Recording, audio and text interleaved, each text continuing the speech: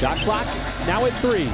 Paul forced out, off the dribble, takes the 3, and buries it over the outstretched arm of Spellman. Is that kind of a funny moment, Mike and Darius come up to set a screen, and you kind of just go around and knock down a 3? Seemed like that was kind of a funny moment there. Yeah, it was a play that we had. We just put it in like yesterday or whatnot, but we still a work in progress. We're a team that we want to, figure out what we're going to do and win at the same time. Everything went right for the Thunder against the Warriors on Sunday in their 120-92 win, the first of the season, including that CP3 3 at the end of the first. Sometimes even broken plays end up looking good when the shot goes in. I mean, talent just makes things work. I mean, at least that's what our producer Hindi tells us when we go off script. So talented, you guys. We do this sometimes. With that, let's talk some basketball. Welcome to the Thunder basketball universe. I'm Paris Lawson. I'm sitting across the table from my fellow Thunder reporter. It's Nick Gallo. What's up, Paris? And adjacent to our producer, it's Hindi. I guess. Hey, producer Hindi. How you doing, Hindi? I'm great. Glad to have you. We're recording this on Tuesday the 29th, the day after the Thunder face the Rockets and the day before it plays the Trailblazers. We're rocking and rolling, 82 games. We're getting underway really quickly. We've got 4 games in the books, and we're starting to see how this team is going to start taking shape. We saw Baisley's first NBA basket. I mean, it was a little awkward, but it went in. That was pretty cool. Darius just somehow willed that thing in. I mean, for your first NBA bucket, I did have it down as one of my play of the game options. And then we also saw Russ vs. Thunder round 1. Yeah, we're going to get 3 rounds of that bout this season. How exciting. It was really cool. I'm really looking forward to diving into that because just surreal moment, but so much fun to just see him with the guys reconnecting with everybody. You could tell it was good to see him after some time apart. And the Thunder got their first win against the Warriors, and we're going to start there. Gallo, that game against the Warriors really showed what the Thunder could do offensively. Really broke the lid off of the basket that had been there the first 2 games of the season. Yeah. It struggled to score over 95 points in the first couple games and got to 120 in that Warriors game. Yeah, and really showed the versatility of this team. They really have the ability to get out and go, and we've seen that even during preseason, their ability to play fast and, get a lot of possessions in a game.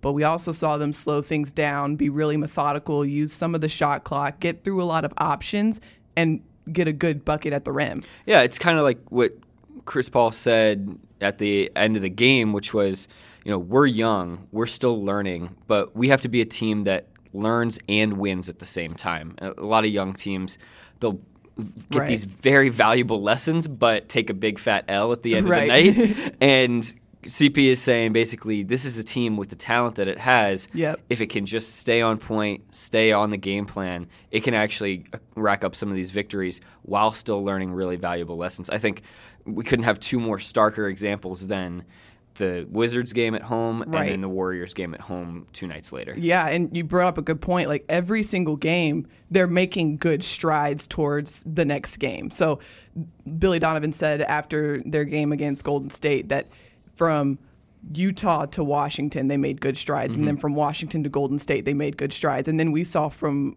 Golden State to Houston, we did see good strides. At the beginning of the season, they were struggling to get off to good starts. And now we've seen 3 straight great starts, and now it's just a matter of developing that through 48 minutes. No doubt. And but again, there was an opportunity to learn in that Houston game. Right. So the Thunder's offense, they stuck to the script. They played really well within the game plan in the first half of that Rockets game.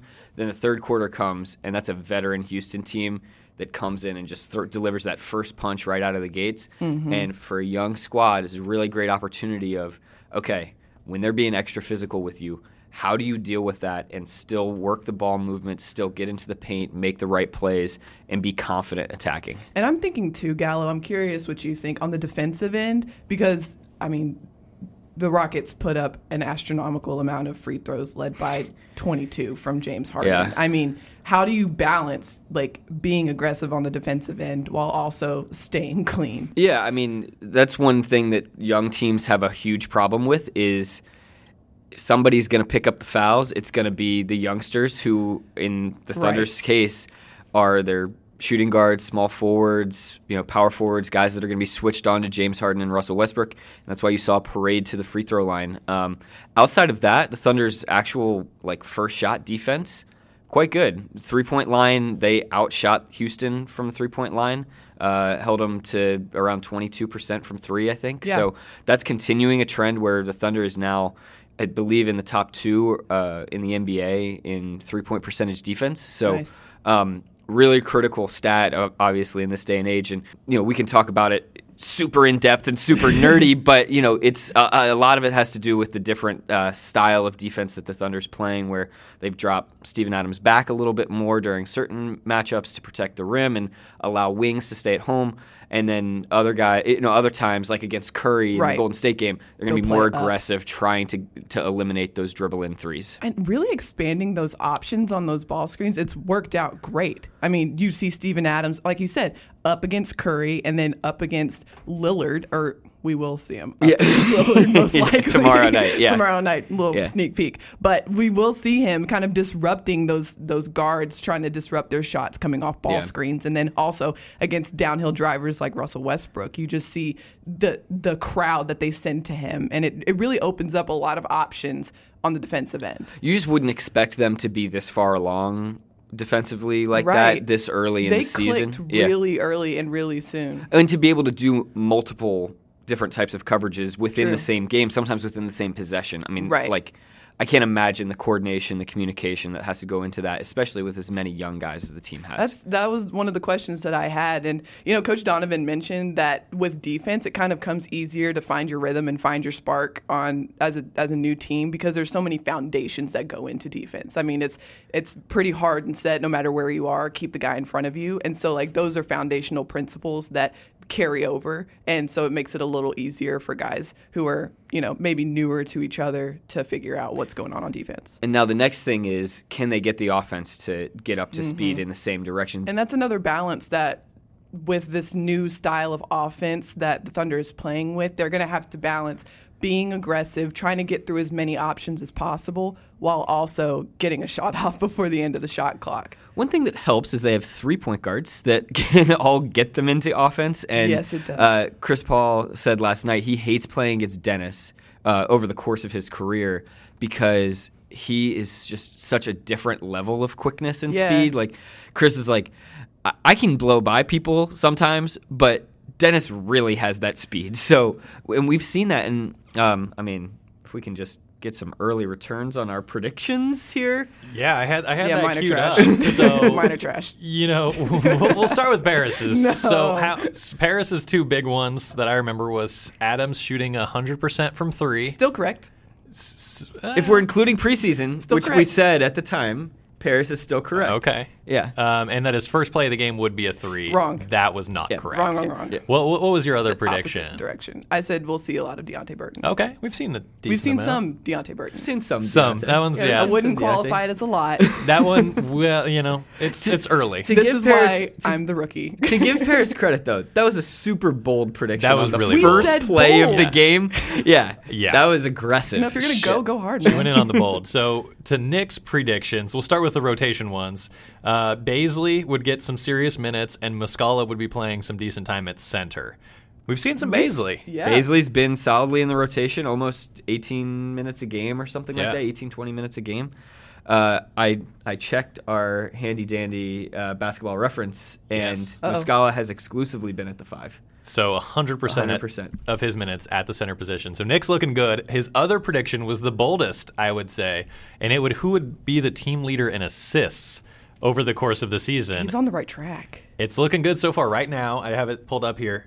Tied for second are Chris Paul and Shai Gilgeous-Alexander, each averaging 3.3 assists a game. Yeah. Number 1, Dennis Schroeder. With how many? 5 assists a game. So Yeah. it's early, but a comfortable lead. I needed to get this out there now that I was slightly right, because things are definitely going to change and I'm never going to be right again. So I just wanted to get a little credit right Hey, now. when you start off a race, Credit where credit is you due. you're in first for at least part of the race. I'm like George Costanza. I'm just going to walk out right now and leave on top. All right.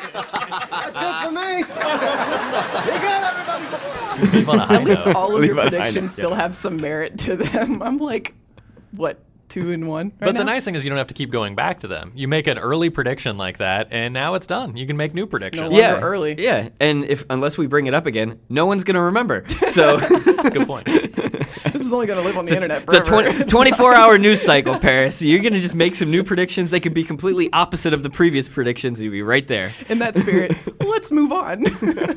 CP3, a guy who's helping to shape the identity of this team right now. He's had an interesting start to the season. Game 1, big numbers in terms of stats. Yeah, 22 points, 8 rebounds, 3 assists, 4 of 7 from 3. Game 2, kind of a dud. I mean, and to his credit, he took a lot of the blame for the loss. Yeah, afterwards he said, if I was even a little bit good tonight, we would have won. And he was the first person to talk in the locker room, really kind of like setting that tone with the media coming out. Right. Basically took the entire loss on his shoulders. So that was interesting to see. But then in Game 3, in the win against the Warriors, his stats weren't crazy impressive. Only 10 points, 2 assists, but no turnovers. And to me, he really played great in terms of facilitating what the team needed and finding the guys that had advantages. Number one, he didn't have to play that many minutes. I think he played 19 Right. minutes, which is great on the first night of a back-to-back, Yeah. especially with a guy who's 34 years old, but also a sign of how this group is learning how to play together. He has mentioned multiple times, me, Dennis, Shea, we're going to figure it out. And some nights that means if the extra attention's being paid to Chris, they're going to find ways to manufacture offense through the other two guys. And that's what Golden State seemed like to me. Right. And in my head right now, after these games of watching him play, I see him just kind of as this consummate veteran, just doing what the team needs, seeing what the team needs, regardless if it's him putting points on the board or him, facilitating and getting other guys open. Yeah, and he found Danilo and he found Steven in their spots. They didn't necessarily result in assists because those guys were able to play Right. make on their own or bully ball down low. But he was recognizing mismatches. Golden State was so thin in their bigs that he went to those guys, and Thunder was able to manufacture points that way. And even when he's not on the floor, I mean, from sitting in my spot on my media row, my fancy little spot on media row, I'm big time. I'm Second big row time. Paris. But you can hear him chirping from the sidelines, like, "Baze, you got to get up," or push it. Like he's facilitating while he's not on the floor too. So for Chris, it was kind of a homecoming for him as well. I mean, going back to Houston, he got a chance to check on his house while he was there. That was up for sale. And while it was a homecoming for him in that game, the big storyline was Russ facing off against the Thunder. And obviously, we're going to mention it. You didn't think we were going to skip over that. Yeah, of course not. I mean, it was just like a hallmark moment on the court at the end of the game. A big hug for Billy Donovan, and walks all the way over to Mo Cheeks, and those guys are so tight, and just to see the big smiles on Russ's face and Mo's face was just great. We're about to do media availability with Steven and Chris and Dennis in the locker room, and all of a sudden you just hear this familiar voice like, hey, and I'm coming to check in on my homies. And it was Russ coming into the locker room post-game to chit-chat with Steve and Andre. And, he and Chris are tight just from being in the league over the years for so long. And it was awesome. Just, Russ was in the Thunder locker room for probably 15, 20 minutes just hanging out.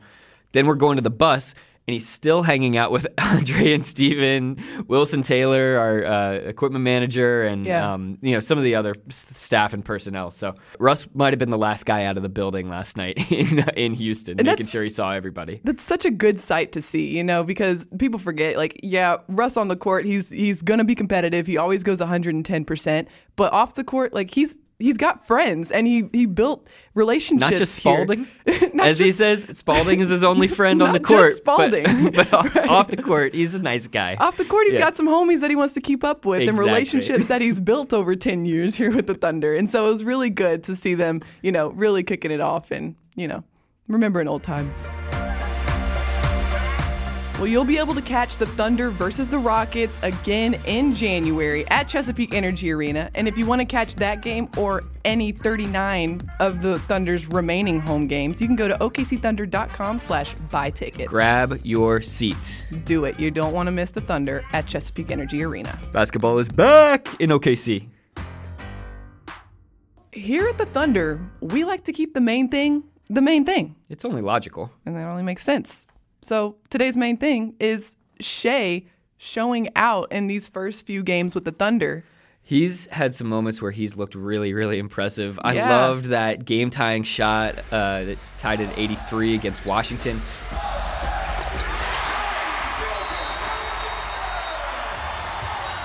He's like hyping up the crowd, Yep. waving an arm as he's running down the sideline after Washington called timeout. And he's just making these little crafty moves around the rim, seems to somehow finish up and around guys like Rudy Gobert. I don't know how he does some of the things he does. It's definitely impressive, and he's definitely showing his offensive prowess and ability to finish with the first two games setting new career highs, 26, then 28 in the second game. And the points, say a lot about his offensive ability, and what we kind of want to, what Coach Donovan said, what he wants to see is him kind of use that same prowess and his length and his ranginess, for lack of a better word, to, build those other areas of his game. Yeah, I mean, we see that he can score, and that's great, and the team needs scoring. Right. But Billy says he's too talented not to impact the game on every level. Right, and I think that's something that a lot of people like me have to remember is it's so easy to see points and be like, oh, he's crushing it, big production out of him. But then you don't look at the rest of the stat line and see, okay, only 3 rebounds, only 4 rebounds. You want to see more production from somebody who has that potential with his length, with his size on the defensive end as well. Dennis and CP3 are smaller guards. They just aren't going to be able to get in there and fight for boards as much as they might, if they had the size and frame of 6'6" Right. SGA. And so part of that is that's on his responsibility, his shoulders. He definitely has a lot of room for growth and a lot of, really good potential down the road. And it'll be really cool to see, however many games from now at the end of the season, what the progress looks like. I'll tell you what made us look this week, and it was Darius Baisley's first made basket as an NBA player. We alluded to it a little earlier. It was a little awkward of a play. He Completely bizarre. just a little bit, and he was running down the sideline, and Shai tosses up a lob from half court. he takes off on the block. The ball hits the backboard. At first, it hit Thomas Bryant, the Wizards center's hand, Right, so he's trying to jump over Thomas Bryant at which this he moment. kind of did. At the end, yes. Yeah. Scary moment for the Wizards, by the way. He was okay. Thomas was okay. He's He okay. kind of went down in a heap afterwards. He's okay. Anyway, ball goes off the backboard after hitting Thomas Bryant And then hits Darius's hand and then hits the backboard again. and then goes in. It's exactly how you draw it up, folks. It was kind of like one of in air hockey when you have a miracle goal and you have no idea how it actually went in. You just hit it and it just ricochets off of the other guy's paddle and the wall and the back of the thing And it all the side. happens in under 0.1 seconds. Yeah, and you look around and you're like, oh, that went in. Where'd the puck go? Where did the ball go through the hoop? So, congrats to Darius. Yeah, that was a really cool play. And I mean, it kind of got a little overshadowed, a little anticlimactic at what could have been a super, really awesome first bucket as an NBA player. I asked him afterwards, I was like, I bet you didn't think that was going to be your first bucket. He was like, no, not at all. Can't imagine that's what he was picturing when he was a kid playing in the driveway, that would be his first made basket in the NBA. I know that my dream of my first made basket of the NBA was just the Michael Jordan dunk from Space Jam, where his arm extends 50 feet and he drops it into the hoop. Your arm would need to extend 50 feet for it to be a dunk. My dream was always hitting a game-winning three-pointer over either Larry Bird or Magic Johnson to win the game. Huh. Are you going to ask about my NBA dreams? We're looking at you. Mine was always throwing an alley-oop to somebody to dunk it, and it would have been Candace Parker at the time. Yeah. Or Lisa Leslie or somebody. So you wanted your first basket to be somebody else's basket. What a true point guard. That's oh first my point guard. gosh. That's me. That is a wholesome moment. True PG. But I mean, can we just talk about the fact that he jumped over Thomas Bryant? Yeah, he's got hops. He's like one of Wild. those grab a quarter off the backboard guys. Yes. That was always the measuring stick when I was in high school. Grab a quarter off the backboard. So you put a quarter on top of the backboard, and when you can really jump, you can grab a quarter off the top of the backboard. Interesting. Wow. Yeah. The very top of the back, the glass. The glass, Not yeah. the top of the rim. Yeah. And then they started it evolved into you can grab a quarter off the backboard and leave 2 dimes and a nickel. You can leave change. Exact change. Yeah. During the hang time. Yeah. I didn't get close to that. I was excited when I could touch the foam on the bottom of the backboard. Yeah. That was a big moment for me. Andy, can't you just stand there and hit the foam? Jumping was not my skill set. That's why I'm hosting, or that's why I'm producing a podcast and not being talked about on a podcast. It's I ridiculous. will take, some of that height Please.